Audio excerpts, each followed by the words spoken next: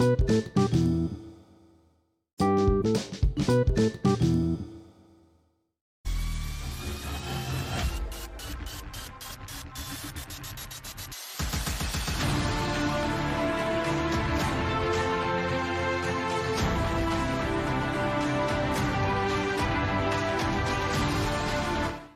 everybody, and welcome back again to the Planet Film Network. Welcome back to another episode of PFN Live. I am one of your hosts, Sean Mutt. And I'm your other host, TJ Cornwell. And today we're going to be talking about a bunch of different topics. We got YAHYA ABDUL-MATEEN being cast as Wonder Man in the MCU. We got some Tales of the Jedi reviews that we want to hit up, episodes 1 through 6. I think that's actually the entire series that came out a few days ago. So we want to talk about that, and as well as stuff we've been watching, I think, as well. I think that's it, right? Is I missing something from the title? No, I mean, it's been, since we're missing the back half of our show because there is no longer a House of the Dragon to watch. Pour one out for the homie. It's going, sorry, we're going to be doing a little bit more on box office. Also, there is a lot of kind of scattered news this week, a lot of big casting news mainly, and then also a little more talk about kind of the state of things over at DC with Henry Cavill coming back in and James Gunn entering kind of the fold. But yeah, so first and foremost, what have you been watching? Or what have you been doing? What have you been up to? How's Nova? Nova's good. You know, she's been better these past couple days. You know, me and Danielle Friday night, we fell asleep both in the living room. So she kind of just fell asleep on the couch with us. Usually we put her in her crate. But she was really good. No accents or anything like that. And then Saturday night, I fell asleep on the couch as well. And after Danielle went to bed. And she, again, slept on the couch. No problems. And then last night, we weren't sure if there was going to be an issue because we had slept the previous 2 nights with her out of the crate, you know, so we weren't sure if she's going to, because she's been getting better. She's been crying a little bit for a good, 15, 20 minutes, and then she kind of goes to sleep. Last night, there was no peep, nothing. And it was the first time that's happened. It was really nice to see just some, some progression, Yeah. Because we were a little nervous that we might have, set ourselves back a week because, she was alone. The only issue really with her, honestly, has just been she's teething.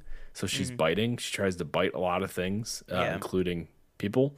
So that's good. But last night we sat out with her and handed out candy, and she was perfect. She was good when the kids came up. And then when they left, she would go crazy, which was like, okay, we think it might have been because she's scared of them. So she was like, I'm going to be nice. But yeah, she's good. I actually found out last night after some research that we have, or I guess but it comes out of my bank account. We've been paying for National Grid for the apartment for the past 2 months. We haven't been living there. So I have to file a dispute and hopefully get my money back. So that sucks. Maybe that's on me for not paying attention. Granted, fair. Yeah. But we called and they just never, we called when we initially moved out and they just never took it off our account. Wow. So I've been paying that for the past 2 months. So that kind of sucks. So other than that, that's what I've been up to. As far as watching movies, did I watch 24th? When was that? Was that October 24th? I think that was the last Monday. show. Okay, I went over that. Yeah. So since then, I watched Beetlejuice for the first time. Never seen it before. Oh, really? Yes. Not the movie I didn't know what it was, and that's not the movie I thought it was. I thought Alec Baldwin and Gina Davis, I thought they were alive the entire time. Turns out they died in the first 5 minutes. Absolutely. And they're actually ghosts trying to get these other people that started living in this house out of their house. And Beetlejuice is like a exterminator type thing, which I just thought it was really interesting. I thought it was a very interesting idea. And How'd it was you like a lot of fun. How'd it come together? I liked it. I loved it. I thought it was great. I gave 4.5 stars. I was pleasantly surprised. 4.5, damn. Yeah, I agree. That's a great movie. Yeah, I almost watched it because on the Google TV last night, for some reason, it was always, anytime I would turn it on or go to the homepage, it was always either Hocus Pocus 2, which we'll talk about a little bit later, or Beetlejuice. And so, one of the times it landed on Beetlejuice on the home screen, I was half tempted to click it because I think it was on something I had too. Oh, yeah, I think it's on HBO Max. It's on HBO, yeah. Yeah. But, yeah, I almost ended up watching that yesterday, too. But instead, well, did you have anything else you watched? Sorry. Yeah, I watched Halloween Town. Me and Danielle watched Halloween Town over the weekend. Is that a first time watch or no? No, I've seen Halloween Town before. I'll tell you what, that movie, it never seems like it gets out of the first act. Like, the first act is like 50 minutes, and then the rest of the movie is like 20. I agree with that like 100%. I think that is a very good way of putting like that. when they go into the movie theater, we're like 50 minutes in. Yeah. And it's like only an hour 20. Yeah. And we're like, oh, it's almost over. Okay. Yeah. It wraps up pretty quick. Yeah. But, you know, it's still good fun. Good nostalgia hit for those kids that watch DComs. It's for 30s that I was interested in. I watched The Two Bills. So it's about Bill Belichick and Bill Parcells, two coaches in the NFL. Oh, hang on. Can't hear me? Me? Yeah, no mic. Yeah. I thought he dropped out I thought I lost it for a second, but he's just getting that back up, and then you should be getting. Now what happened here? Oh, there we go. You can't hear me? See. Nothing? Oh, I see. I just clipped out. This is a little behind the scenes for you guys. I just clipped out EJ's thoughts on Beetlejuice, which luckily we got before his mic cut out. Oh, yeah. No, he's fine. Can you hear me? No? He's not coming through on Discord. Now he's gone. Oh, maybe it just caught up with Can you hear me? No? Can you hear me? Hello? Let me make sure this is still on. Hello? There we go. I don't know what happened. Can you hear me? I don't know. Okay, yeah, I don't know what happened. Yeah, I was fine. I was talking, then I looked and I saw you say you couldn't. I heard you say you couldn't hear me, but then I wasn't green anymore, like my little box. So then I got really confused. Okay, Halloween Town, 30 for 30, two Bills, Bill Belichick, Bill Parcells, two coaches of the NFL, as well as Fantastic Lies, which was about I think it was 2016, the Duke lacrosse team. They had a party, and they invited these two strippers to perform for them, and then the one stripper came out and said that she was sexually assaulted, and then it's this whole thing about how the evidence didn't really add up, and the DA was kind of trying to force the evidence to make sense to support his oncoming campaign that he was starting to run for, and how that all happened. Also very good. But yes, that is what I've watched. I didn't get to Barbarian. I wanted to watch it. I still haven't watched it. It's on HBO. Oh, have you watched it? Oh, okay, okay. We'll talk about it. We'll talk. Well, not. Yeah, we'll talk about Barbarian in my what have I been watching. But yeah, that's it for me. Oh, perfect. All right, yeah. So I guess I'll just start with yesterday. So I had Halloween off. It was kind of a up and down, last minute thing of like maybe if I saw somebody was doing something, I'd go out and do something, or I was maybe just gonna get candy to hand out. I ended up just staying home making tacos. But me and my roommate were trying to figure out what to watch, or I should say more, I was trying to figure out what to watch. So I put on Barbarian. We got about 4 minutes into it, and I was just like, I think either just mentally tired or just mentally wasn't with it, and I was like, I cannot watch this right now because I really want to absorb it and actually know what's going on and watch it. So I didn't finish Barbarian. I didn't end up watching that. And then I watched it. Oh, fun. The first one. Didn't make it through the second one, though. Fell asleep before that because I had work at 8 this morning because we had a field trip, which was, amazing to have 300 kids in a IMAX auditorium. But, yeah, so I watched it last night. Let's see what else. Oh, I also started and watched the first episode. I'm not going to review it right now because I'll probably do its own video. Maybe I'll split it up on different ones. I'm still thinking about it, but I started Cabinet of Curiosities, the Guillermo del Toro Netflix. I guess you would call it either a show or an anthology series or anthology specials because they're all kind of listed under their own thing. And they all have these beautiful posters on the Netflix socials. You can find them each one of the specials has these amazing, almost theatrical looking posters that they made for each one, which are really, really cool. I watched I don't even know if I started in order, but the one I watched last night was the Tim Blake Nelson one, which was pretty crazy. It was pretty awesome. And then I saw a clip of that on TikTok, actually. Now that I think about it. It was a little too creepy for me. Oh, yeah? Yeah, fair enough. Since then, I haven't really been watching a lot of movies because I have been watching a little bit more TV again. But I did watch Wanted the other day. I also rewatched Black Adam for a second time. And then the other day I watched The Nice Guys. Good movie. Which I'd seen before. Yeah, 100%. Still holds up, so fantastic. Love that movie every time I see it. I will say with the second rewatch of Black Adam, I think I still really enjoy that movie. I think that movie is exactly what it should be.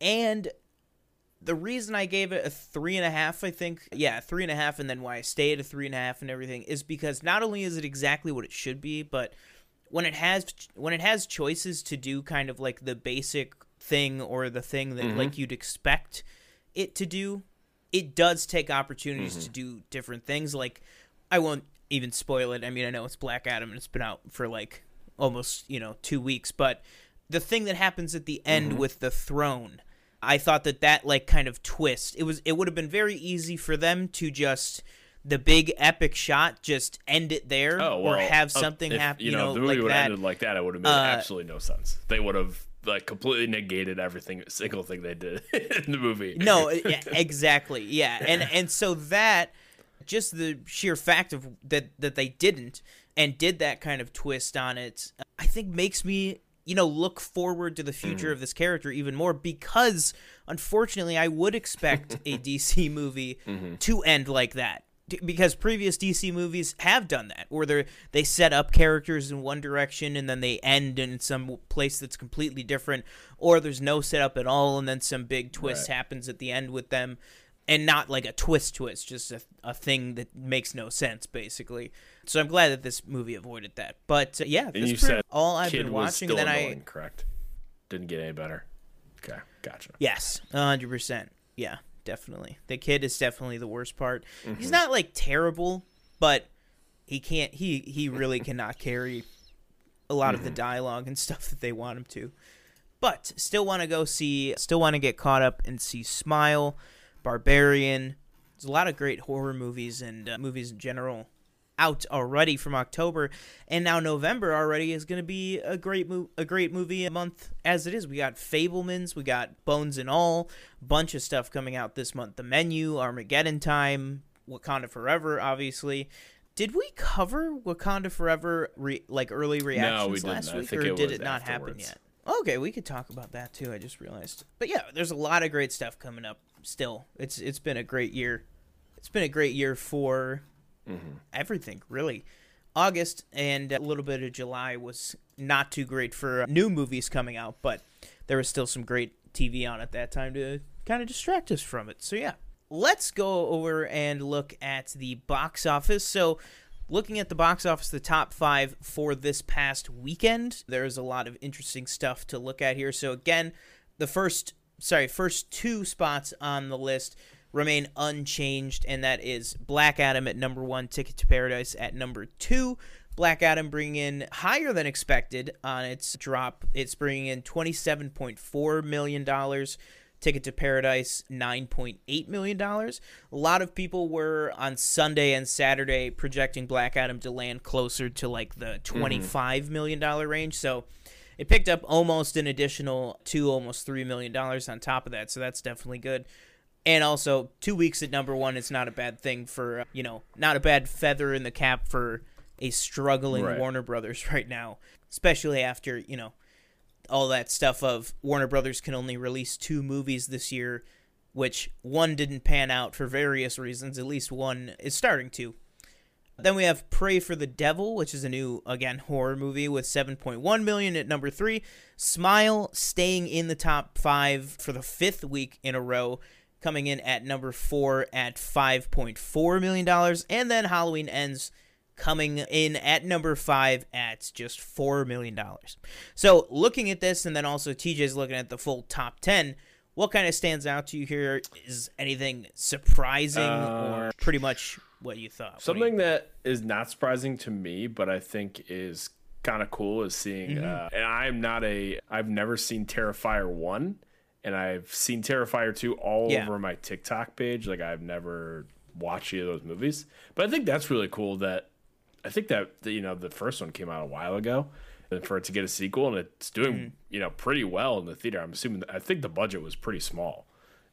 Yeah, the budget was about so to be $100,000. grossing, $7 million worldwide, that's awesome to see. Yeah. And it actually did get me interested to watch them because it seems like they're not necessarily scary. They're more like kind of gross. Like they're way like over the top gory, I guess, from what I can gather. But I am kind of interested now watching them and see like just, I don't know how good they are. I've heard this one's pretty good. I don't know about the first one, but that is cool to see. If you can go back to the other page. What else? Black Adam doesn't really surprise me. Ticket to Paradise, I feel like people really like that movie, I guess. I've heard, that it's a good movie. Smile also, that's the other one that is really killing it that I'm interested to see. I've seen the ending on TikTok, so it's kind of like, I'm still interested to watch it. I'm assuming it's going to come to Paramount Plus at some point. And Halloween Ends does not deserve 60 million total gross. It should be less than that. No, Corey doesn't deserve that? No, he does not. Yeah. Dang. No. Wow. Yeah. No, I agree with you. I agree with you for sure. I'm excited to see on the top 10 at least Tar sneaking in there at number 10 with 1 million. Not a bad haul for a very, very small Cate Blanchett movie that I know I'm pretty excited to see. Did you get either Tar or Banshees of, what is it?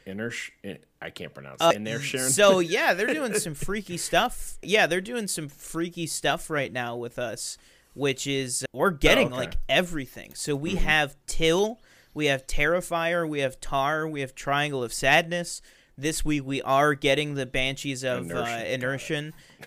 Yeah, I think we also got The Bad Guys back, which is in a limited re-release right now, and Armageddon Time comes out this weekend, as well as a bunch of other stuff. But yeah, no, we have a lot of good offerings right now. Triangle of Sadness, I really want to see. That one is, I believe it was originally a French film, or some European market actually produced it, but I forget before what. Yeah, but it does have Woody Harrelson in it, as well as a couple different people. But other than that, it's mostly just either European or stars from kind of the international box office world. So it's very interesting to see. It won the Palme d'Or award. Oh my gosh, it's really hard to say.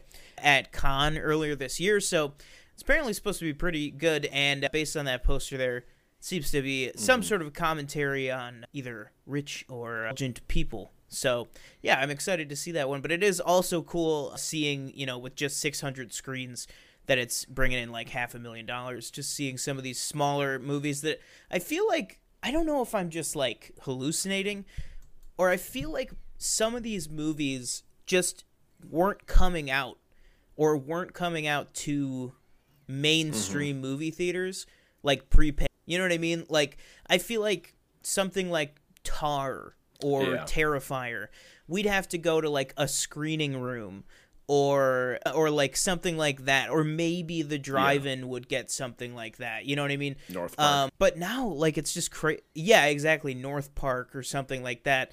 Now, like, we're gonna be playing Tar for like a few weeks. Yeah. Like, that's crazy to me. I feel like that stuff didn't normally happen with movies of that size pre-pandemic. But I guess we'll see if that trend kind of continues or not. But, yeah, not too many surprises with the weekend box office. But one thing I did want to throw in, kind of an addendum to the box office, and I want to see if I have the numbers pulled up here, is Hocus Pocus 2, which I don't, unfortunately. But let me see if I could find it. So Hocus Pocus 2, being a streaming movie, got its numbers reported by, Nielsen Ratings, which has recently started doing both series and specials and movies on streaming services that report to it. And Hocus Pocus 2 actually, since its release, has been the biggest first week ever for a movie registered in the Nielsen ratings, with over 2.7 billion minutes watched. So if you divide that, let's see here, because that is like an astronomical number. If you divide that by the runtime, which is 96 minutes, that means that 30 million Disney Plus accounts tuned in to watch that movie in its first week.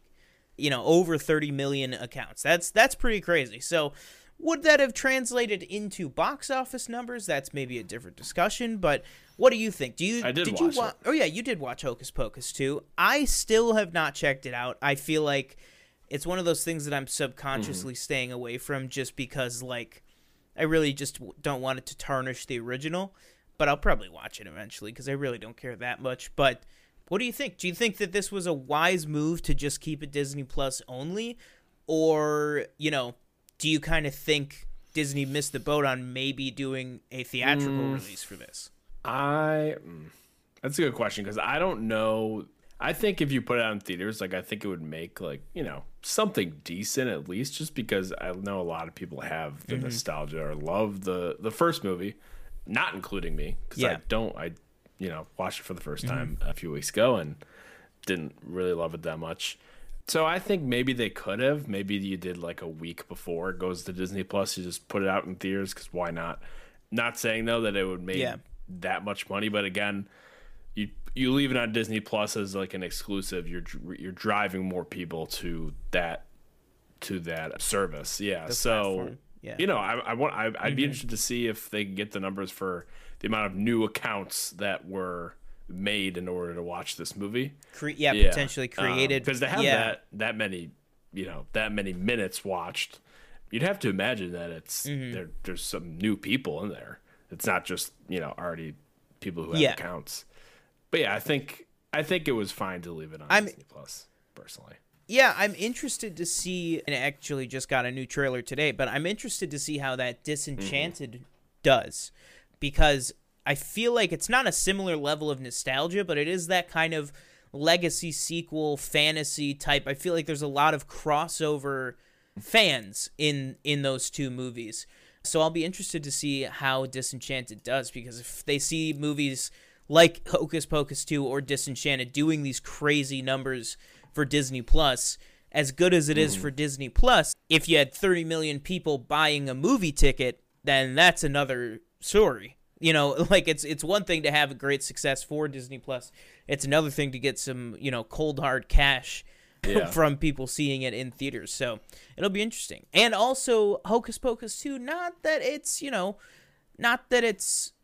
less famous, but like Bette Midler, you know, Sarah Jessica Parker are not as big of names as somebody, you know, like Patrick Dempsey or James Marsden or, you know, Amy Adams in Disenchanted. So I feel like it'll be interesting to kind of see, and then maybe we'll see and compare how those two movies have done with the reports. And I'll be interested to know if we ever do find out, you know, how many accounts were created for that, because you got to figure it's got to be pretty high. But let's go ahead and continue on here. Do you want to talk about the main topic here, or do you want to do some Tales of the Jedi? Let's just do main topic first. All right, perfect. So, main topic of the show, as you guys couldn't tell by the thumbnail and the title, is Black Manta himself, Yahya Abdul-Mateen II, also known as Dr. Manhattan as well, is in talks to star as Wonder Man in Marvel Studios' Wonder Man series for Disney+. So we previously got word that Daniel Destin Cretton, who of course directed Shang-Chi and the Legend of the Ten Rings, would be working on the Wonder Man series. So, and also that it would have Ben Kingsley in a co-lead style role as Trevor Slattery. So, what are your thoughts on this? What does this change for your level of anticipation for the series, this character? And what do you think about Yahya Abdul-Mateen II kind of, you know, hopping from two DC characters over to the Marvel Universe? Yeah, well, first, I think it's a great casting. Yahya is like an incredible actor. I feel like I haven't seen him in a ton. I've seen him in Watchmen, obviously. He's really good in that. Was he? No, he wasn't in Invisible Man. That was Aldous Hodge, right? Yeah, that was. He wasn't something else, but I can't think of it. Did you watch? Well, I've Aquaman. never seen Aquaman. Yeah, I've never seen it. Still, wow. No. Did you watch Ambulance? He was just in Ambulance this year. No, that one didn't really. Oh, Trial of Chicago 7? Yes. Oh, yeah, 100%. Absolutely. He was in Baywatch. Don't remember him in that, but that was a bad movie. So he was in Greatest Showman as well. Don't remember him in that either. But Watchmen and he was in Us. I don't remember that either. He was in Matrix too. Matrix Resurrections. And he was in Candyman, which I haven't seen course, that. But yep. Trial of Chicago 7, very good in that. Watchmen, very good in that. And Matrix, he was, good Morpheus as well. Yep. I think it's great casting. I don't know much about Wonder Man. The only thing I know is that he is together with Wanda at some point. And it actually got me thinking, like, do we get a conflict maybe between Vision and Wonder Man competing for Wanda at some point? Mm-hmm. And I know some people are thinking that maybe they're starting the West Coast Avengers. I believe he's a part of that as well. So that would be cool. Yep, maybe the series leads into that as well, which I don't know if we'll talk about it a little later, but Vision getting his own show on Disney Plus as well. I think it's called Vision Quest. So, what does that look like? But I thought this was a great choice. And again, I can't go off Aquaman, so I don't know how good he was as Black Manta, but I'm excited for this. I'm glad it's a series. I do like the introduction of new characters with TV shows, because I just think it gives us a much longer road before we get to the movie that we can get to know them better, because the movie you kind of have to condense it all into a 2-hour thing.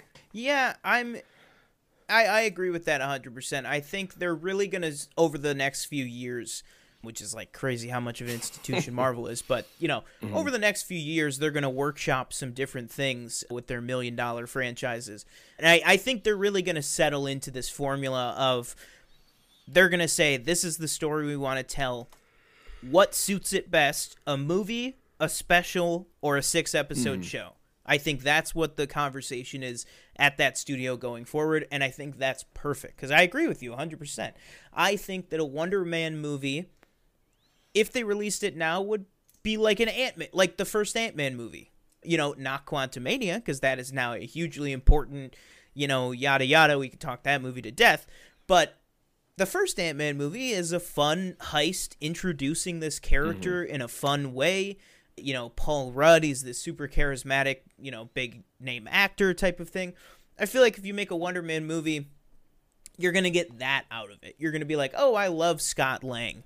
Oh, I love Simon Williams. But you're right. With the series, you really can, whether it's going to be 6 or 9 or 10 or whatever, you really can get to know the character, not just going, oh, I love Simon Williams. Yeah, Wonder Man's so, great and entertaining. Now you can be like, I really understand him as a person, as a character, and like you said, he does have a very complicated history with a lot of people already established in the MCU. So character building wise, he does have a lot of ground to catch up, because I agree with you. I think, and we will talk about the Vision story probably next. But so when I throw it back to you, feel free to segue however you would like, sir. I think, you could see Wonder Man pop up in Vision Quest, depending on which one is getting going first. I'm assuming this Wonder Man show is going to be coming much sooner than the Vision Quest show, because that one was just announced as an idea. This one, we've known they've been working on Wonder Man for 6 months at this point. It's just now officially cast. But I think it's going to be great, because I think once we see him interacting with Wanda, with Vision, with, maybe talking about Tony Stark, or talking about, how the Avengers influenced his life, or anything like that, we're going to empathize with him and like him a lot more as a hero and as a human. But yeah, and then just the casting itself, like you said, absolutely fantastic. I love, too, that they went with somebody like YAHYA, because to me, he is just that, kind of effortlessly, charismatic, before, and I won't spoil it here, but before his switch in Watchmen, which I just realized I think I spoiled earlier, but before his original character in Watchmen, his more human persona, he was just like this chill, cool dad, and I feel like everything I see him in, he can bring that energy to it. So I'm excited to see what he does with this, with somebody who's straddling the life of being a superhero and being an actor, and kind of how he'll exist within the MCU. I think it'll be interesting to see. When do you think we're going to get this show? Probably in the next, I want to say, year and a half, maybe stick it in there somewhere. I don't know. I don't have the whole, slate off the top of my head. for Disney Plus shows. But obviously we have Loki season 2 coming. We have Secret Invasion, which is this month, right? Yep. Secret Invasion? Secret Invasion? No, Secret Invasion is going to be like January, okay. February. Sorry. Yeah. But yeah, we have those 2 shows, and what else do we have? Agatha. That's way down there. But, Guardians is this month. I don't know though. I didn't pull it up in my in the tweets here, but Agatha is actually heating up with casting, and Catherine Hahn at an event for Glass Onion this past week said that they start filming this month. So I don't know. I think Agatha might be maybe pretty quick. Oh, you know what? I bet Agatha's going to be next Halloween. They're going to start filming it in November. They'll have a full year to do it. I bet they'll probably do it for it'll probably launch September 30th or something. Check that. Maybe 2 years. Maybe a year and a half, 2 years. We'll go with that. But one show. Yeah. I was going to segue. One show that will be becoming afterwards is Vision Quest, which originally was broken by Jeff Snyder on the Hot Mic podcast with John Roca. Absolutely. I think last week they were assembling, and I think when it was announced last week, this week they were assembling a writer's room to start writing, the story and everything. And so Vision Quest, I'm reading this off Discussing Film, will follow the Vision trying to regain his memory and humanity. Jack Schaefer will oversee the series, and then there's also a possibility for Elizabeth Olsen to appear as Wanda, and that was coming from Deadline. So what do you think of this, Sean? Are you excited for this? Are you excited to get more Vision? And do you have any idea of how this series will unfold? And anything you can think of? Obviously, we're very early stages of the show. Well, I'll say, like we just talked about, and if you're just joining us, subscribe. And also, we just talked about the Wonder Man news, which is much further along. So like you said, this is really just boom, we're building the writer's room. It's kind of the reverse, because obviously you know the cast of this already. You just got to break the story. So I'm excited that Jack Schaefer is going to be overseeing the series. Now, where it says oversee the series, I'm going to assume that probably means not show running it, because they would have just said Jack Schaefer will serve as showrunner or something like that. So I'm going to guess that Jack Schaefer's probably going to maybe find the showrunner, break the story with them, because Jack Schaefer, of course, wrote and was the showrunner on all of WandaVision. So very excited that they are on there. The show in general, I mean, if you watch this channel long enough, you know, we love Vision. Paul Bettany is fantastic. I think that WandaVision was, incredible. I don't think anybody loves it more than TJ does. But I am, very excited for this. And in terms of how it could shake out, I think a lot of it hinges on two things, which are probably Wonder Man and Armor Wars, because one of the earliest rumors about Armor Wars was that Vision would be in it, that Vision would appear in it. So this to me makes sense, because this is just me putting things together that I'm assuming and everything, but I want to know your thoughts on it. And everybody watching right now, I want to know your thoughts on it too. You can't go, White Vision is introduced, flies off, and then he lands in Vision Quest, and then he's regular Vision by the end. You gotta have Vision be White Vision for a minute. You know what I mean? He's gotta kind of live in that. Like Bucky, between Winter Soldier and Civil War, he had to kind of be off, they had to have the Age of Ultron line of, how's our missing persons case go? Oh, we're still, figuring it out. You have to kind of show this in between, because if Bucky is a crazy villain and then this whole movie hinges on him being a good guy, it kind of gets lost in translation. So I think we'll see White Vision in Armor Wars and probably in Wonder Man, and then I think Vision Quest will then be him, kind of, maybe he'll hear about his the MCU brain just did the mega meme. I was like, yeah, Armor Wars makes sense, because, he was built by Tony Stark, and that's going to deal with Tony Stark's tech. Also, there happens to be another connection between Vision and Rhodey, which is that Vision paralyzed that man for life. I completely forgot about that. So that is a little cherry on top of making sense. for him to be in Armor Wars. And maybe Rhodey says, I can just picture in my mind, the fan fiction or the, the writing of it already of, Rhodey being like, or Vision being like, well, why are we still friends if I did this to you? And Rhodey being like, because you're a good guy, or so, because you're the best of us or something. And then Vision's going to be like, oh, maybe I am the best of them. So I think that Wonder Man and Armor Wars could be inciting incidents to make Vision go on this Vision quest. Because I don't think it's going to be a Hayward's back with sword and they're going on a Vision quest to get Vision back. I think this is Vision quest in the sense of like him seeking out his self. You know what I mean? Like, I think it's going to be a very active series of him trying to figure out, himself. And I think that you could see Elizabeth Olsen in this, maybe flashbacks, maybe he has some sort of a, not AI, but like virtual reality or like simulation thing with her, kind of like how she did in WandaVision.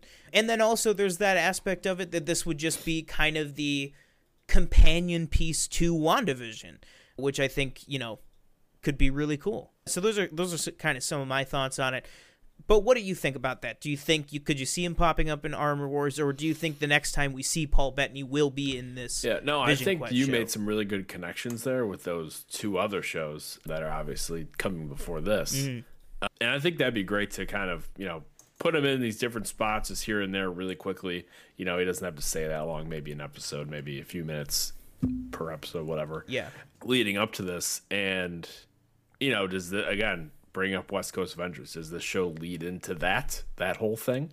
Assuming, Wonder Man again is going to come before this. Does he show up there? Does he show up, in any other movies leading up to this as well? So I think, personally you had a lot of really good ideas, and I'm hoping, maybe some of those ideas we see. But yeah, I think this will be more of like a him kind of finding himself. I think I saw Shelly in the chat. She said, I'd rather see Vision Quest deal with just Vision, and then at the end, he goes to look for Wanda in a movie. I would agree with that. Yeah. Maybe not. I don't know if I need a Vision movie, like a Vision solo movie, looking for, that whole thing. But I would say I probably, as much as I love the relationship, as much as I loved WandaVision and their dynamic, Paul Bettany and Elizabeth Olsen, I think it would be cool to see, a solo Vision thing kind of, trying to find himself again, and then maybe at the end going to look for Wanda. I think you could do the same thing with Wanda as well. I don't know if that remains to be announced or rumored or anything, but I think you could probably do the same thing as well in her own show. I guess WandaVision kind of was that, her dealing with her grief and everything. Yeah, that's why, like what I said about this being a perfect companion piece to WandaVision, I just feel like that show, and I have no problems with this because I love the amount of Vision that's in this. I just feel like kind of the, like House of the Dragon. The two main characters are Allison and Rhaenyra, but really if you had to say, Rhaenyra is who the show leans towards. You know what I mean? WandaVision is Wanda and Vision show, but I feel like the show generally bent more towards Wanda. So I think it is cool that he's kind of getting his own project. And then we also got to remember that we have that rumored Scarlet Witch solo film or solo project. So I think that she could be getting her own thing. But I personally think if we do get Elizabeth Olsen in this, I think it will be some sort of a flashback. I think we might even see, because we saw that great scene in WandaVision, the whole Ship of Theseus thing, where he, taps the memories back into him and you see like, oh. So I think maybe that'll be a part of the series, is going back to his memories, maybe specifically of Wanda, because that's his kind of deepest connection. But also, like you said earlier about Wanda, if maybe Vision refines himself, but then maybe it's something that, he's been so defined by Wanda, maybe he needs to know his life without Wanda, and then maybe that opens the door for Wanda and Wonder Man to kind of have a relationship. I just love that we're kind of at this point in the MCU where they are kind of not being beholden to the comics, because they're never that, but they are honoring things that happen to these characters in the comics like I never thought they would. You know what I mean? Like, now looking back, it's like, oh, okay, just like in the comics, something happens to Vision, he loses his humanity and he turns white. That's exactly what happened. You know what I mean? Like, it's crazy to think. I remember in Age of Ultron, people being like, they're doing Vision? They're going to put Vision in these movies? Like, that's crazy. Now you look at Vision and you're like, yeah, he's just a red guy.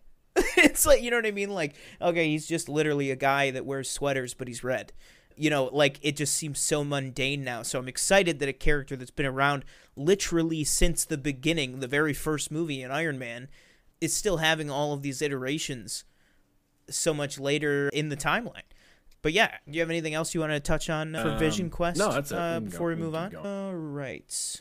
Let's see. Oh, well, something that was a little fun was people were talking about Keke Palmer should play Rogue, so she took it to heart for Halloween and dressed up as Rogue and did a full photo shoot and different videos of herself as the character, which you guys are seeing there. See it. I just thought that was pretty funny. Yeah, absolutely. And obviously she was doing way more of a specific comic book version. But if that one looks great, imagine how, you know, it actually would look great. All right, so let's... Oh, that's what I wanted to say. I don't think he does. Does Kevin Feige... What do you think the answer is? Does Kevin Feige, yes or no, have a star on the Hollywood Walk of Fame? Not yet. Nope. He does not. Boom. He has honored several people. Because what I was saying was, you can guarantee that when Paul Bettany gets his, Kevin Feige will be there, and when Kevin Feige gets his, Paul Bettany will be there, because Kevin Feige has done more for that man's bank account than any other human in the world.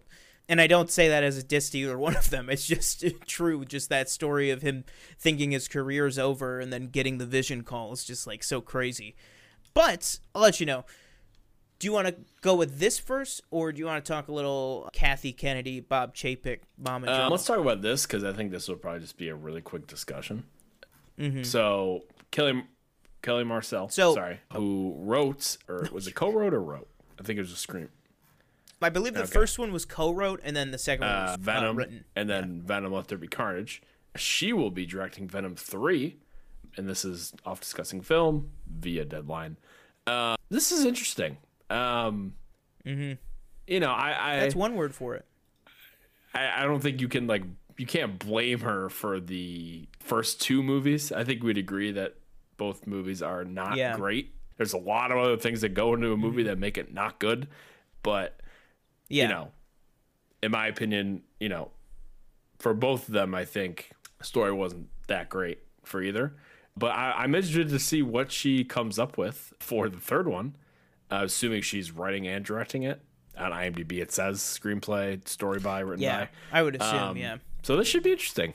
You know, we're gonna have Toxin as a villain, which I don't understand how you go from Carnage to Toxin. It seems like it'd be Toxin to Carnage. You know what I mean? Like, But yeah, what are your thoughts? My thoughts on everything right now is, obviously, I feel like Venom. I like the two Venom movies. Yeah. I feel like more than most people. I'm not like, you know, not like, oh my God, these are cinema. Yeah. In terms of Kelly Marcel directing it, I think Andy Serkis is probably on to bigger and better things. So that makes sense why he didn't come back, because a lot of people were thinking maybe he would come back, who, of course, he directed Let There Be Carnage, which I thought was directed very, very well. You know, like you said, there's a lot of other things that can bring a movie down. And honestly, with the first two, I don't think direction or writing are what did. Agreed. I think it was just kind of the overall direction of what they were doing.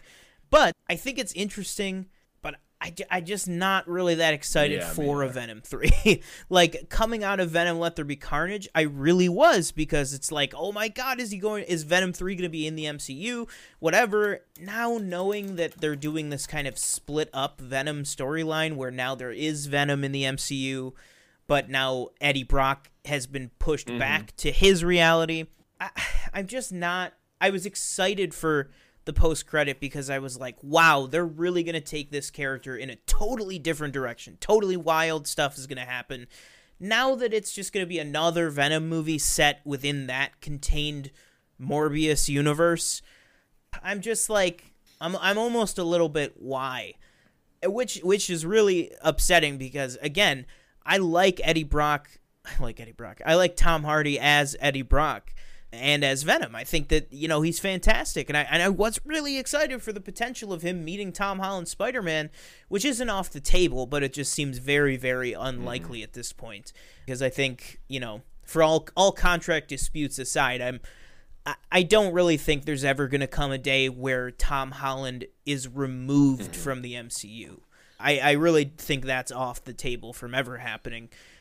But yeah, I don't know. I guess that's where I fall. I guess if you're gonna make a Venom 3, pick somebody who worked on the first 2 movies. That's what I have to say about that. I don't know. Maybe they should have done a Creed and just had Tom Hardy direct it. Or maybe Tom Hardy's just like, yeah, no, I'm good. But all right, that is our M3 talk. I know you guys have been looking forward to that one. Do you want to talk a little Tales of the Jedi, or do you just want to finish up the news and then end off with Tales of the Jedi? Let's do one more news. I don't know if you want to pick one, and then we'll do Tales of the Jedi, and then we can, finish there. Okay. Let's kind of end with this general area. With this.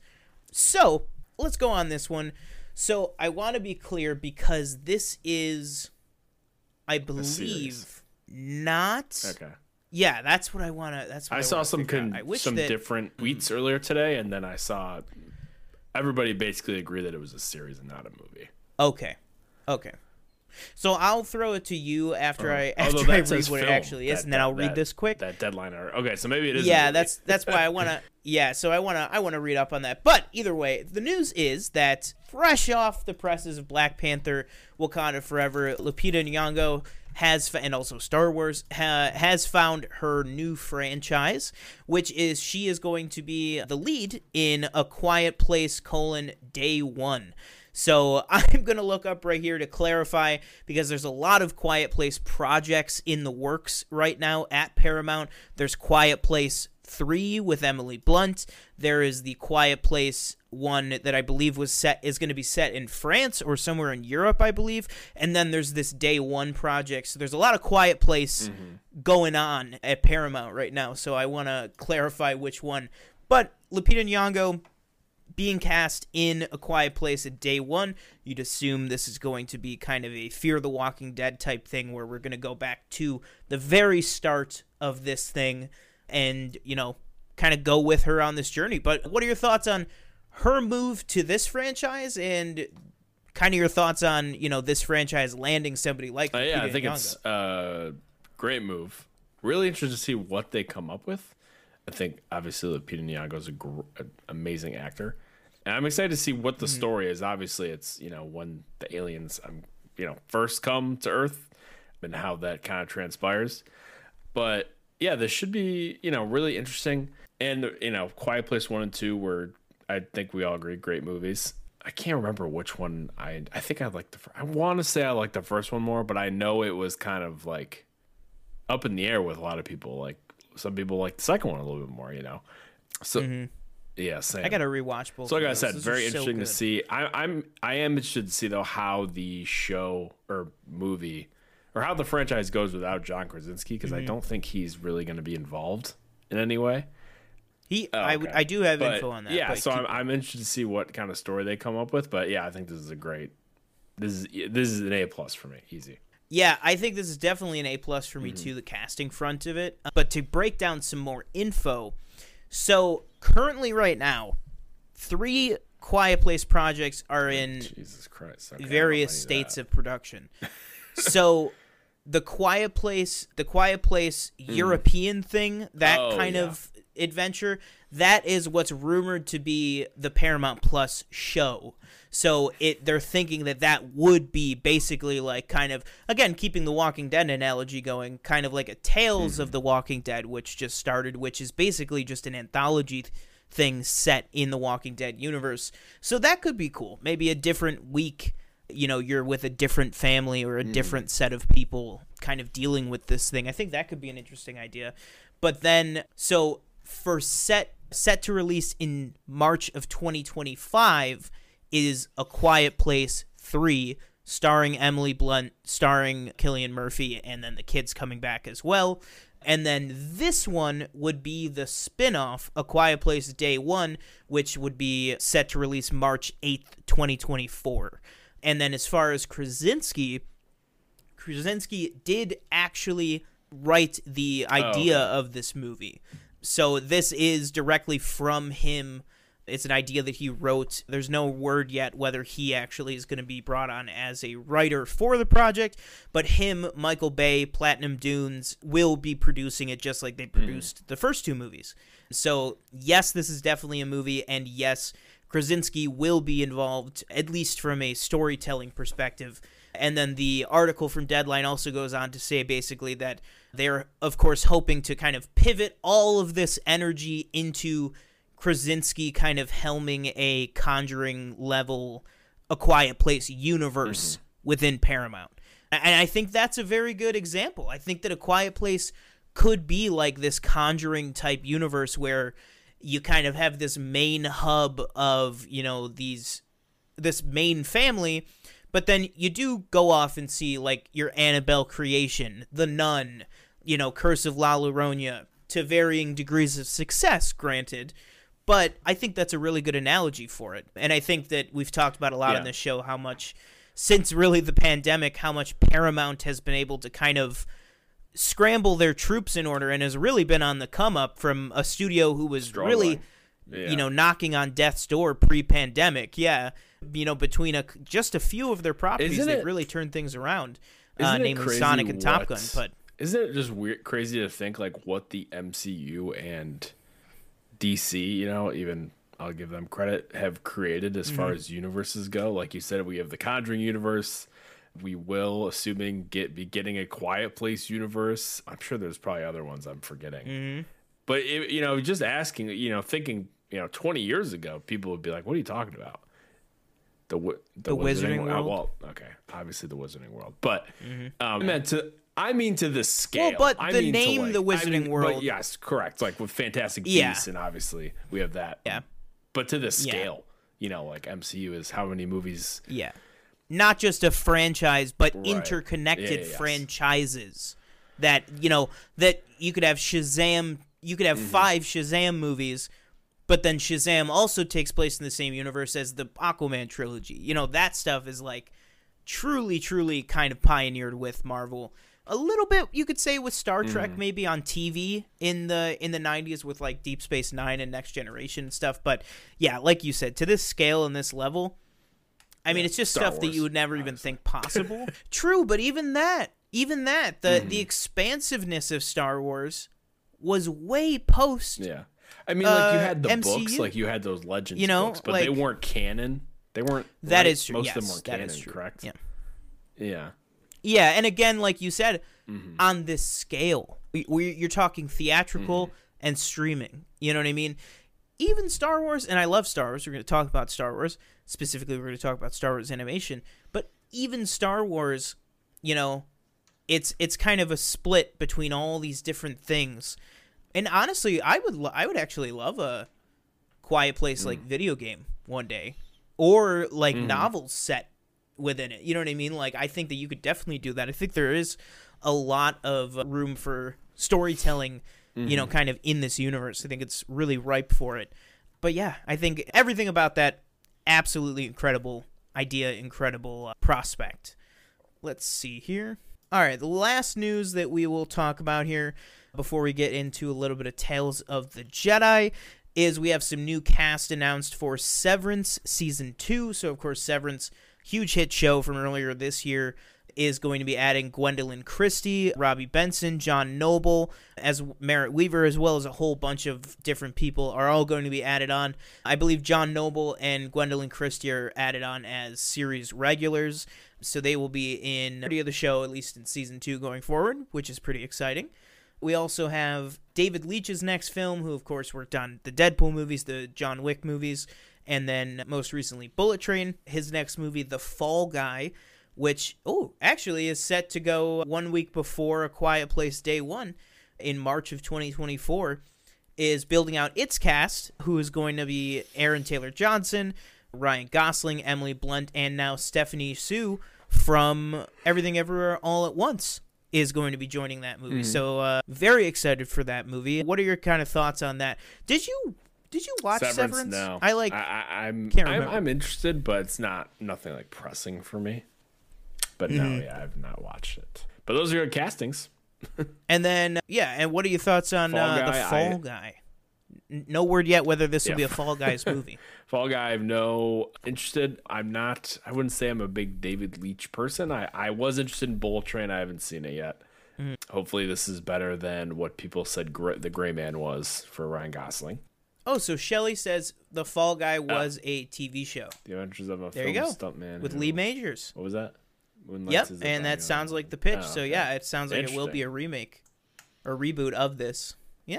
Wow, that actually is interesting. The Adventures of a Film Stuntman who moonlights as a bounty hunter when movie work is slow. Wow. That's a pretty interesting premise for the 80s. But that sounds really fun. Like, it could be really fun. And I think you'll end up liking Bullet Train. I think you will. I think if you're just ready to accept it's just a fun, ride, I think you'll really enjoy it. And then last bit of casting here is Kristen Milotti, of course, from How I Met Your Mother, Palm Springs, a bunch of other stuff, has been cast in a lead role of the Penguin series for HBO Max as Sophia Falcone. Obviously, now that would be the daughter of Carmine Falcone, played by John Turturro. What are your thoughts on this? Penguin seems to be heating up under this whole new Warner Brothers deal. I thought they started production already. So, I'm pretty new to Kristen Milioti. I never watched How I Met Your Mother. The really only thing I had ever seen her in was Palm Springs. She was awesome in that. So this is great casting. Great casting. Yeah, I think she's really somebody who, also the Black Mirror episode, USS Callister. Oh, she wasn't. She was in.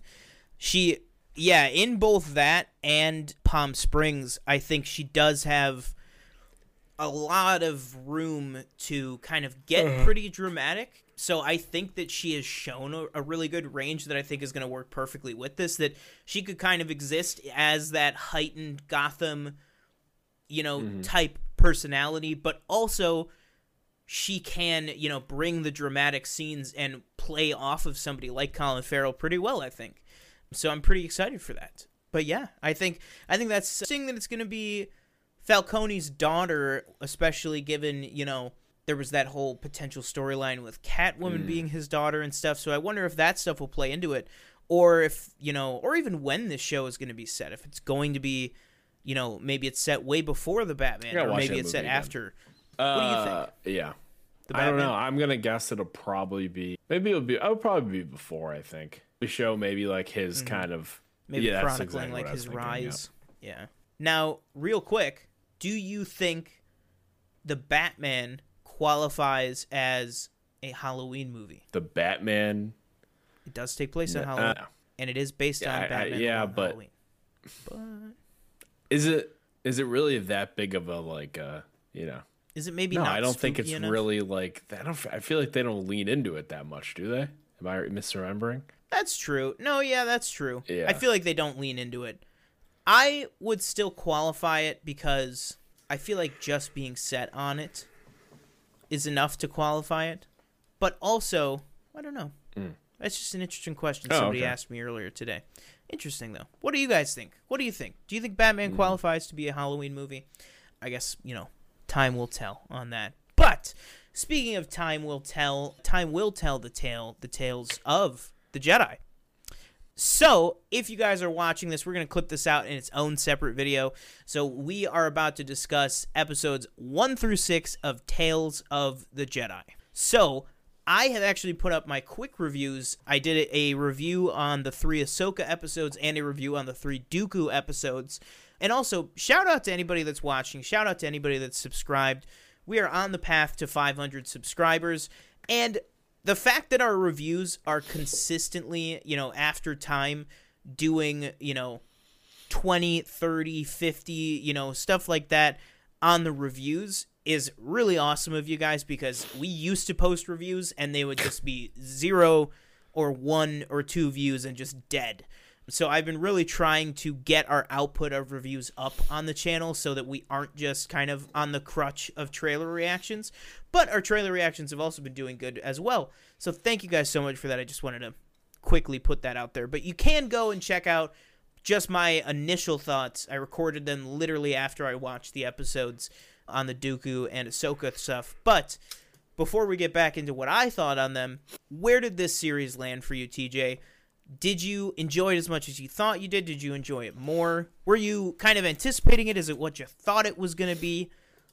I want to know your thoughts. And also, guys in the live chat right now, let us know your thoughts. Yeah, I thought it was a very good series. I thought it'd start off pretty slow and poor with the first episode. It was just kind of boring. Wasn't all that interested in that Ahsoka story.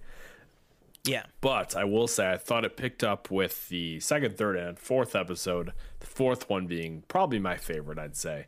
Probably the fourth episode and the sixth episode being my favorite episodes. That was great to see a Dooku story that I don't know if it had been told in any books or anything. I could be wrong. But that was really interesting to see. And how we kind of time jumped through, I'd say probably all three movies, correct? All three prequels, maybe just 1 and 3. Was that just one? No, for Duke, or yeah, just do you for mean Dooku. just for Dooku, or for all of them? Sorry. For Dooku, it was actually the third. So I guess it was probably all one. This with the order. Episode 4. Yeah. No, episode 4 takes place during the Phantom Menace. But then episode 2, his first episode, takes place about 30 years before the Phantom Menace. And then episode 3 takes place about 10 years before the Phantom Menace. The Ahsoka episodes, because we see that's episode 3. Yeah, that's why I was like, like, what is he talking about? But then I remembered the Ahsoka episodes go all through episode 3 and then into, Bad Batch. So I thought that was all great. And I thought I was really happy to see that Ahsoka story in episode 6. I thought that was really interesting. And the amount of are we doing spoilers, or no? Okay. Yeah, I think we can do with what ease spoilers that Inquisitor was chopped down. I thought it was really cool. Yeah, and then he deflated. I don't know what that was about. But yeah, I was pleasantly surprised. I wasn't expecting for Star Wars Visions. I watched the first episode and then the next one didn't really get me, and I just kind of trailed off after that. But I will say I thought this was a very good showing from Star Wars Animation, and excited to see what other stories they can tell. Yeah, I think I agree with you. So like I talked about in my 2 other reviews, I think I kept those non-spoiler. Yeah, those are definitely non-spoilers. So I'd be happy to get into my spoiler thoughts here. I definitely would say on the whole, I think that not even closely. I did like episode 6, but I think not even closely. 1, 2, and 3 spots for me are the 3 Dooku ones. I think that episode 4, the Sith Lord, is easily the best episode. Yeah, easily the best episode out of them. I just rewatched the Sith Lord again right before we went live today, and I think it's just fantastic. I literally think it's some of the best 15 minutes of Star Wars we've ever gotten, period. I know I sent you on Snapchat just this, and we're in full spoilers now, so, well, I should say this. If anybody's watching, it is full spoilers for Tales of the Jedi, but if you've watched Star Wars, I was about to say something about Qui-Gon's death, and I was like, that's not a spoiler, really. But when the episode 6 starts, and it's just the pan down to the Force tree at the Jedi Temple that we've seen in many times before in the Clone Wars and everything, we even see that vision that Yoda has of kind of what could have been, where Dooku is still a Jedi and stuff, and they're all gathered around that tree.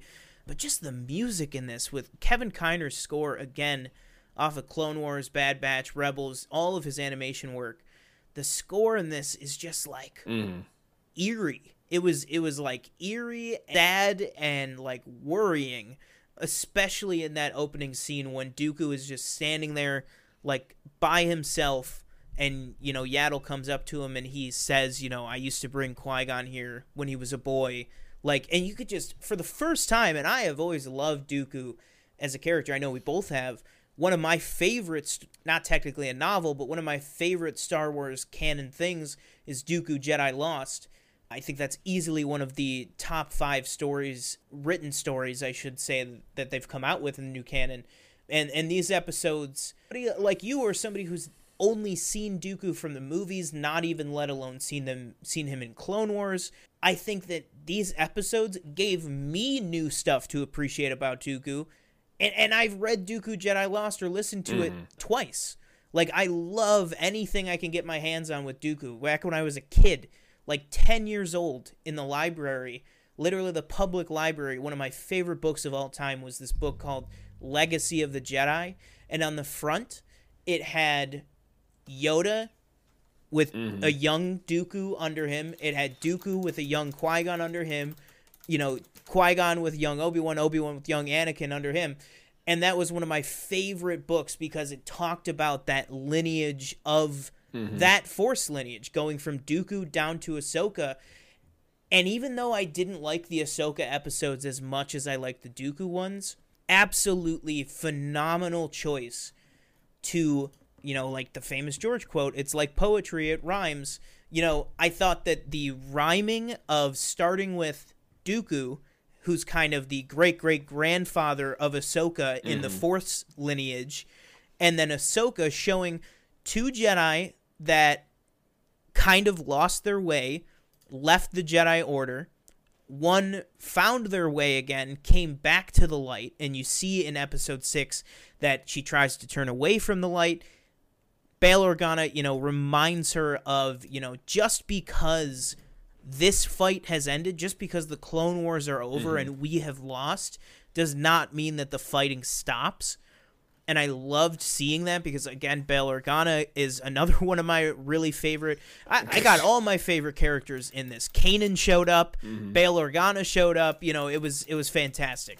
But it's like there was just so much stuff, even like I said, in the episodes that I didn't care for as much, which were the Ahsoka ones. There was still so much there, and kind of the two sides of the same coin almost with Dooku and Ahsoka.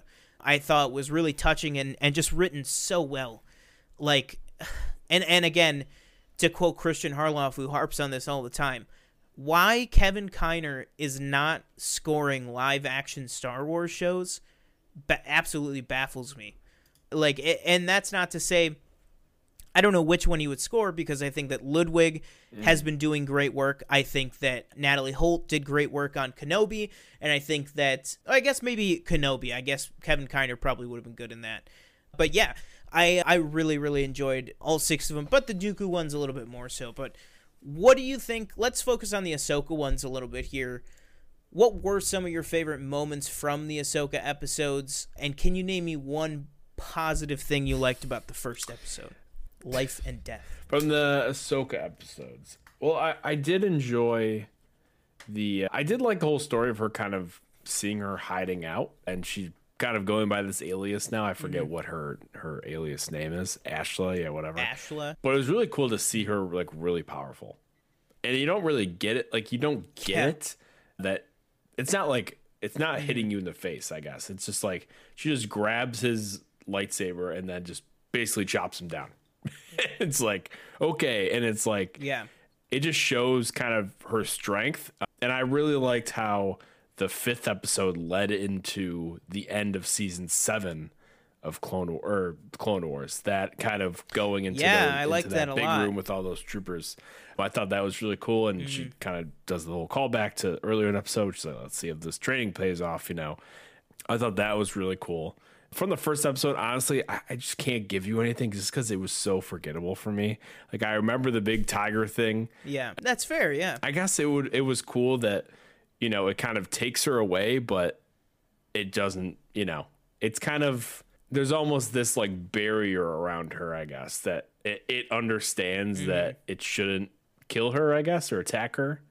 But that's about it. That's all I got for you on the first episode. No, yeah, that's fair. But I definitely do agree with you with just seeing her power, like, as badass. And obviously there are some things that I don't think were handled perfectly in 6. Like, I know you don't know this, but the book Ahsoka by E.K. I heard Johnson, that's messed with canon. This really is. Yeah, this really is to me, and I think a lot of people, the biggest retcon / canon, not canon break, because nothing really breaks canon, because it's all, you know, mythology type of thing. You could just say, well, this is the quick version, the book is what actually happens, you know, type of thing.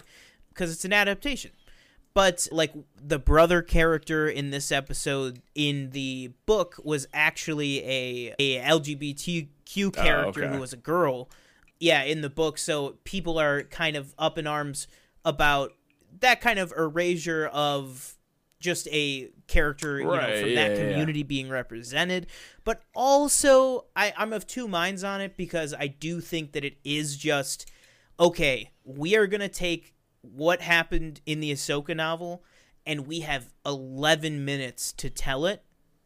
So I do understand in the sense of, like, how do you properly represent all that stuff? And I do think that it's a challenge that probably could have been addressed a little more tactfully. I'm not saying that they did it as best as they could. I think that there definitely were things that could have been handled better. But also, like I said, this is really an adaptation of that novel that is just, if somebody wants to know, what happened with this bit of Ahsoka's life, it really quickly, here's the Tales of the Jedi version of what happened with her and the Inquisitor. And then there's even more in the book that obviously the book can't not be canon, because this, even if it did retcon fully things, it only retcons a portion of the book. So, that's really the way that I look at it. But I think that if you do have complaints about that, it's totally valid. But like you said, with her power, I've seen people, complaining about, how did she just, like, trounce that Inquisitor like that? Girl was jumping hundreds of feet on Mandalore, holding off Maul with a force pull on his ship, and holding off an entire clone battalion with just the Force as the Super Star Destroyer was crashing to the planet's surface. Like, and, also not to mention, granted it's like 20 years later, but also holds her own again against Vader, 4 Inquisitors, and Maul all on the same night. Does she survive? Questionable time mechanics, but either way, Ahsoka is very powerful, and this episode was hey, if you were doubting her power at all, don't.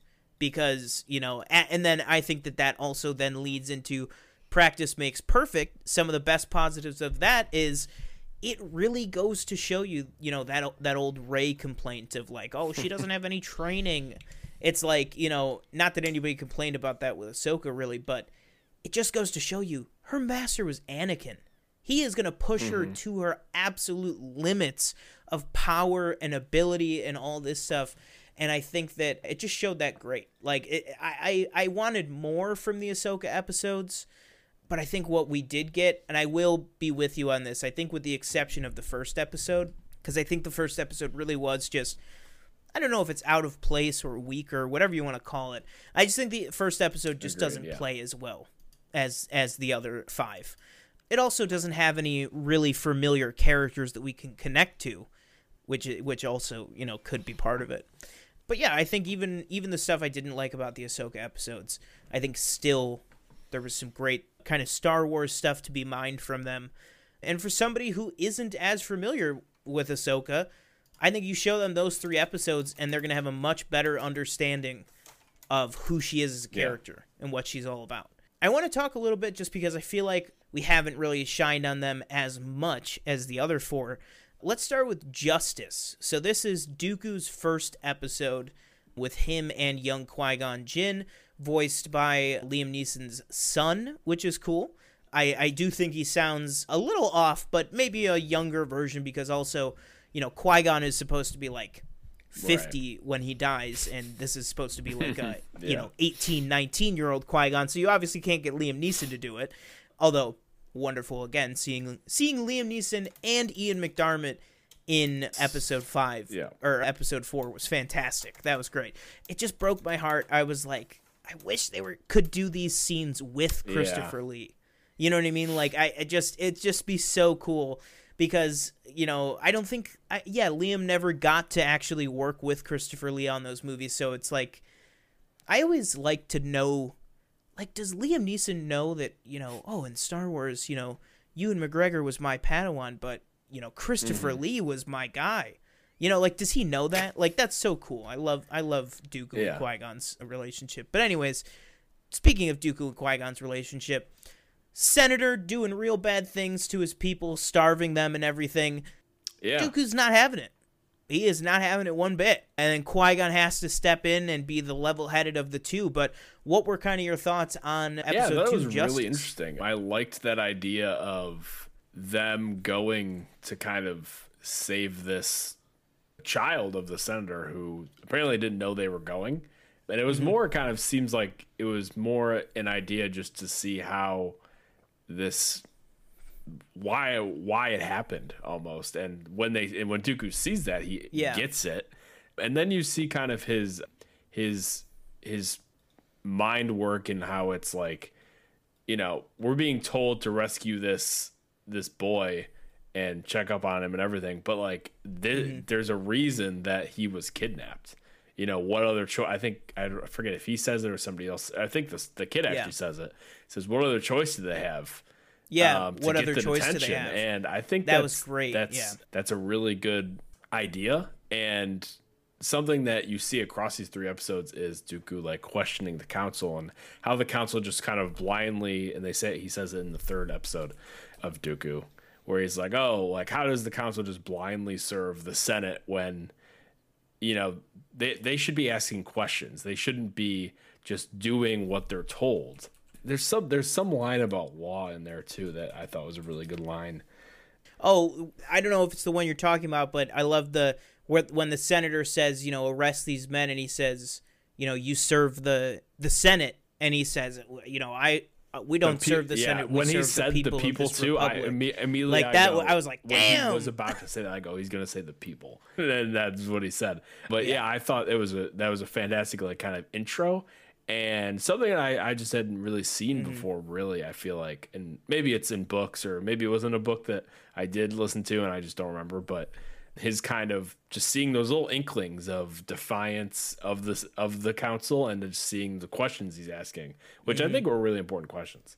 Yeah, 100%. I think then leading... I'd say I really liked this episode as well. Definitely, I think probably my second favorite of the Dooku episodes. Just his relationship and the interactions with him and Qui-Gon. And also, like you said, these 3 episodes really show, you know, the downfall of Dooku really beautifully and really, really well. Especially when you consider that it does it in 28 minutes. Like, it's pretty insane how limited screen time. I think that's the one thing I could say for Tales of the Jedi is, like, how they conveyed this much dense story in really a full runtime of like less than 70 minutes, almost basically just an hour for all 6 episodes.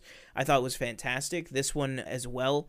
Some of the things like you said, you know, we don't serve the Senate, we serve the people of this republic, I thought was fantastic. Seeing him, you know, force choke him, because really this is the first steps of, okay, it's not just that the council isn't doing enough. It's, I need to do things my own way, you know, oh gosh, you know, like I'm going to tap into this darker power because this guy, you know, to serve the greater good right now, I'm going to kill this guy. But Qui-Gon is wise enough to know to serve the greater good right now, we need to have peace. We can't just kill this guy and be like, there, problem fixed, because now you're going to have a power vacuum. The people are still going to suffer. There's going to be unknown leadership, you know, all this stuff. And then you have that great line where he says to him, you know, Qui-Gon, you're a wiser man than I am, Qui-Gon Jinn, which was fantastic. And then leading us into episode 3, Choices. This is the one with him and Mace Windu, where just right off the bat, I loved this. Probably number 3 for me in terms of the episodes. Still absolutely love this episode. But I think the best line in this whole thing is definitely when he says, you know, Master Windu, your devotion to the teachings of the council is both inspiring and like maddening. Yeah. I was like, that is like the perfect, like, to sum up Mace Windu in a nutshell. Like, that is like, the perfect way to do it. It's like one of those what did you think of this like, episode?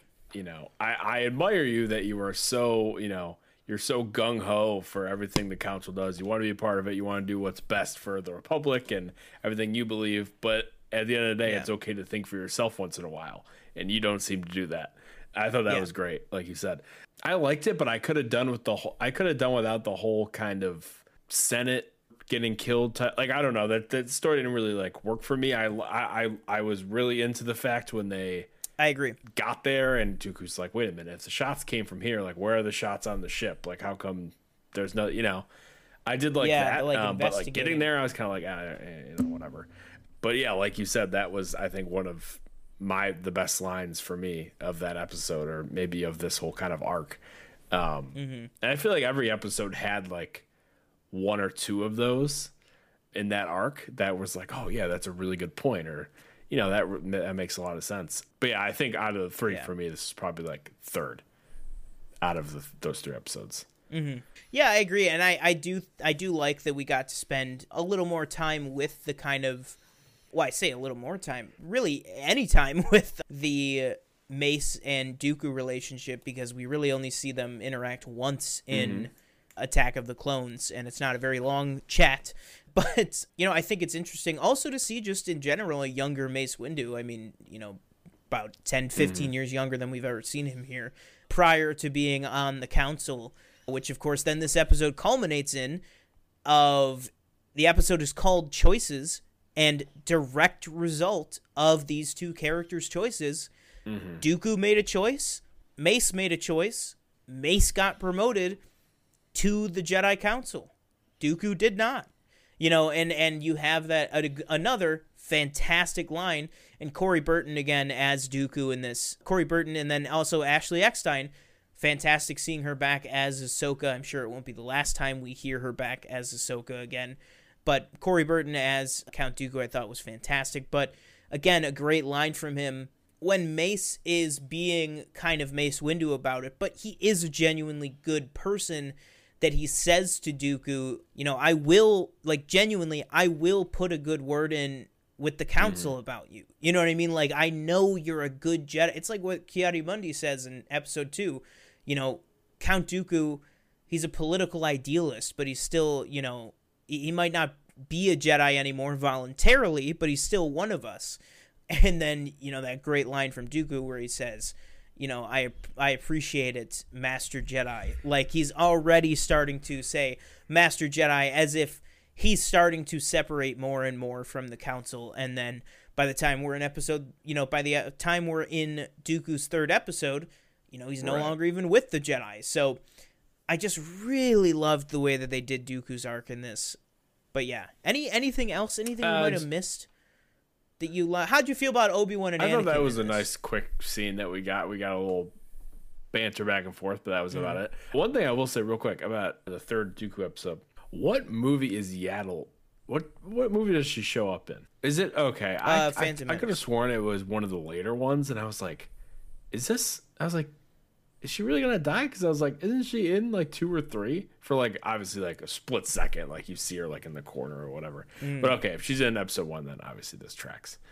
Yeah, that they lined up pretty well, because she's in the Jedi Council scene when Qui-Gon tells them about Maul and everything, but then she's not in the rest of the movie, and now we know, because right after that she got into a fight with the Council and stepped away she removed herself from the Jedi Council.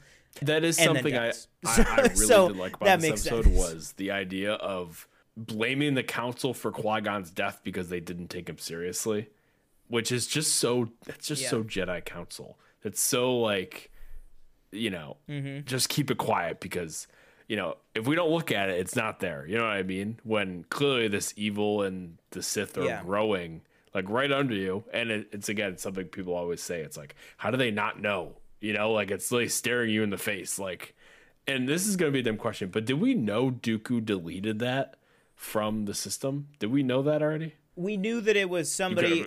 You could have inferred. We've never seen it before, but yeah, we knew that it was somebody using Sifo Dyas. I was just really happy to see that, because at the time of the third episode, Dooku's no longer with the really like seeing that, because I couldn't, it didn't bring up any memories. I was like, oh yeah, I remember, them talking about somebody doing that, but that was really cool to see. Yeah, 100%. I think if anything, maybe it was like I don't know. I can't even remember. It's some Star Wars thing somewhere. I think it was like, well, Dooku would have been the only person with access at that time, type of thing. But yeah, I thought that was great. Again, I think that this show used those cold opens really well, to the point where like the cold opens were sometimes like 3 or 4 minutes into the episode, and I would be like, oh my God, we're still, like, it would cut to black for the cold open, and then it would have the logo. But in that cut to black before the logo came up, I literally was like, is it over? Yeah. Was that it? But because like specifically in episode 6, I want to say, and in this one, so much happens in just the opening that I was like, that could have been its own episode as it is. Like, just Yaddle and Dooku talking to Qui-Gon and then walking away from each other, and her looking at him and realizing something's off and just being like, you know, are you okay, Dooku? And him just being like, I'm fine. You know, I thought that was fantastic on its own, and then you get the whole rest of the episode as like a cherry on top, and it was just so well paced. I swear I'm going to watch these, at least the 3 Dooku ones, probably repeatedly. Like, I'm definitely not going to be done watching these anytime soon. Last thing I want to touch on, and then because the chat has demanded it, we do have to do a reaction to the Christmas Story 2 trailer. But before we do that, to close out, how'd you feel about Sheevy Peltz showing up in this? Ian McDiarmid, same voice, back again. Have I been betrayed? Yeah, thought that was I awesome. love that. Good to see. Absolutely, I agree 100%. But guys, let us know, what did you think of episodes 1 through 6 of Tales of the Jedi? Did you like the Dooku stuff more, the Ahsoka stuff more, or did you just love it all and how it was kind of thematically intertwined throughout the show? Let us know that and more in the comments below. Thank you for watching this video on Tales of the Jedi.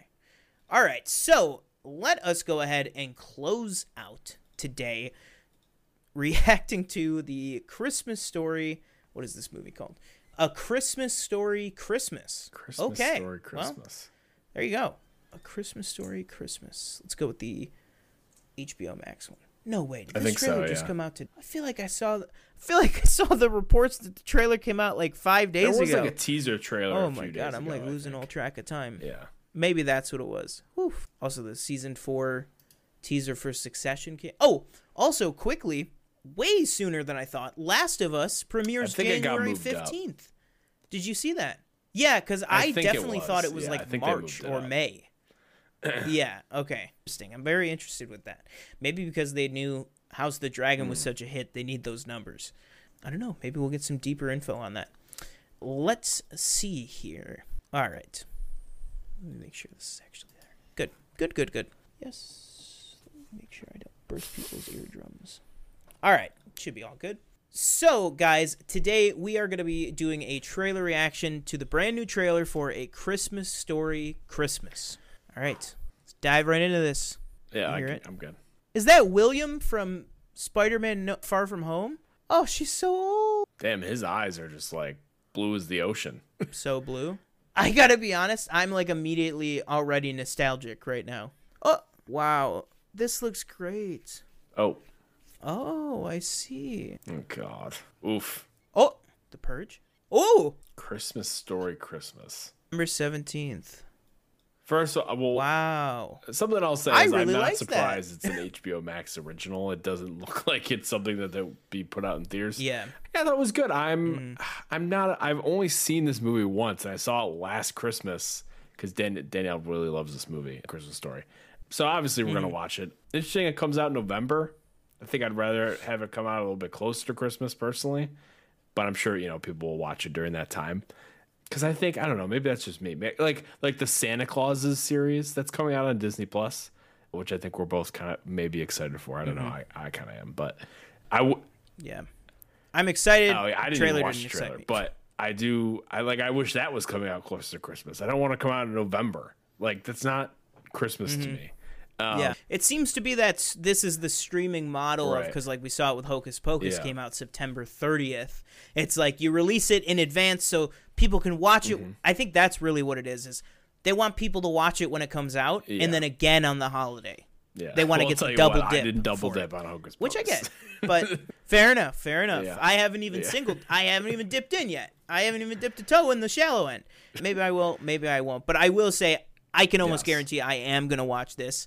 I really didn't feel like I was going to. That trailer really got me with the nostalgia. Something about Peter Billingsley just with those eyes, I'm sorry, sir. I'm not Tony Stark. Great character in the MCU. Got to have him back soon. But I'm excited that he is doing more stuff in front of the camera as well. You know, he's worked pretty consistently in Hollywood as a writer and director and everything. So it just looks like it's fun. But let me know, what do you guys think? Are you going to check out the trailer for A Christmas Story Christmas? Let us know in the comments below. Make sure you go ahead and subscribe. Thanks for joining us for that trailer reaction. All right, well, you said it. You did it to yourself. I haven't watched the new one yet either. We're going to do the Santa Claus's trailer right now. All right, because I did hear, we knew Bernard was showing up, but I did hear that a certain older Charles. Which one is he again? Might be showing up. Oh, okay. Charlie. Gotcha. Charlie. Yeah. All right, let's do a little bit of live improv here. TJ, do you want to do the reaction to the Santa Clauses? Go for it. Hang on. Oh, actually, hang on. Now go for it. Hello, everybody. Welcome back to the PFN Network. Today, we're going to be reacting to the Santa Clauses official trailer from Disney Plus coming out in November. Sean, play the trailer. Grace, Dad. Okay, got it. Who is this? This is just random family. Oh, Cal Penn. Oh, what the hell? Oh, is Cal Penn going to be the new Santa? Oh, was that him? I didn't even realize that was him. Oh, jeez. What? Oh. What do you mean? Dude, your wall just opened up. Oh. Oh. Oh, shit. Scott. Hey. Charlie. That guy have an Oculus on? That elf? I think so. Is that Buddy? Is that grown-up Buddy? Was that Buffalo? Tim Allen looks pretty good, you know? Yeah. That's crazy. New Santa. Who is the new Santa? Who is the new Santa? They brought the action figure back. Don't tell me. Is it? This trailer is so much better than the last one, by the way. Oh, I don't know about the song. This song does suck. Get reined back in. Oh, that was Bernard. Oh, There he is. where? Bernard! Whoa! Oh my Toy God. Soldier. Toy Soldier's back. I can't believe if they literally have the toy Santa Claus. I can't even believe that we were just joking about that, and then he was there. If they have that toy Tim Allen back, that would literally be the best decision they could have made. It's got to be the same as the second movie too. They can't update it. It's got to be the same. Yeah, no. If they do that, it's got to be the same. Yeah. It's just the same puppet. Not even a new version, just the one from 20 years ago. Pull it out of storage and use it. As if that thing wasn't melted down the instant they stopped filming. I will say off the bat, did they not imply in both trailers that that a woman is the new Santa? I don't know. Did that? I didn't get that. Did you get that? I didn't get that. But what I will say is I do wish Judge Reinhold was in this as well. Can you hear me? You good? Okay, Judge Reinhold, Wendy Grusin, is she in this? I don't think she's in this either. No, not in this. And I always forget his name. The other elf that everybody loves. Oh, I always forget his name. Yeah. Danielle's probably going to be like, no, what the hell's his name? What brunette? I don't know who the brunette woman is. But this is missing some key characters that I do wish would have come back, but unfortunately didn't. But I'll be honest, I'm looking forward to this from that trailer. What about you? Spencer Breslin. Yeah, I'm just trying to find this woman real quick. Yeah. Oh, right. Oh, this lady? Oh, is that who's going to be the new Santa? Interesting. I found that. All right, yeah. No, yeah. I definitely... Spencer Breslin's character... Oh my God, this is going to kill me. Not Bernard. Don't me to tell you? That's going to kill me. I can't pull it right now. Yeah. Fuck. Yep, that's exactly what it is. Anyways... I think absolutely this trailer was definitely better than the last trailer. I really enjoyed it. Like this, I'm really happy I watched this because I was really looking forward to this series. We reviewed the third Santa Claus movie for Christmas last year. I think maybe we're gonna have to do either a deep dive on this show or review. Maybe we'll do Santa Claus 2 this year. We'll review them in reverse order every Christmas. Yeah, I think that's what we'll do. We'll review Santa Claus 2 this year. Sounds good. But in terms of the trailer, I really loved it. Hopefully I can salvage this trailer reaction in the edit because I really just lost my train of thought looking for that brunette woman. But I do think that makes sense now. I think maybe it is. Maybe it is a bad choice to be Santa. Or maybe there's something a little more... Maybe Jack Frost had his old tricks again. I was... Maybe I was literally just going to say, what are the chances we get Martin Short? She goes, you almost wish, like, You'd never been Santa at all? Okay, real quick, last question. Over under. What are the chances we get Martin Short in this? Under 0. There's no. He's not in it. No. Under 0, really?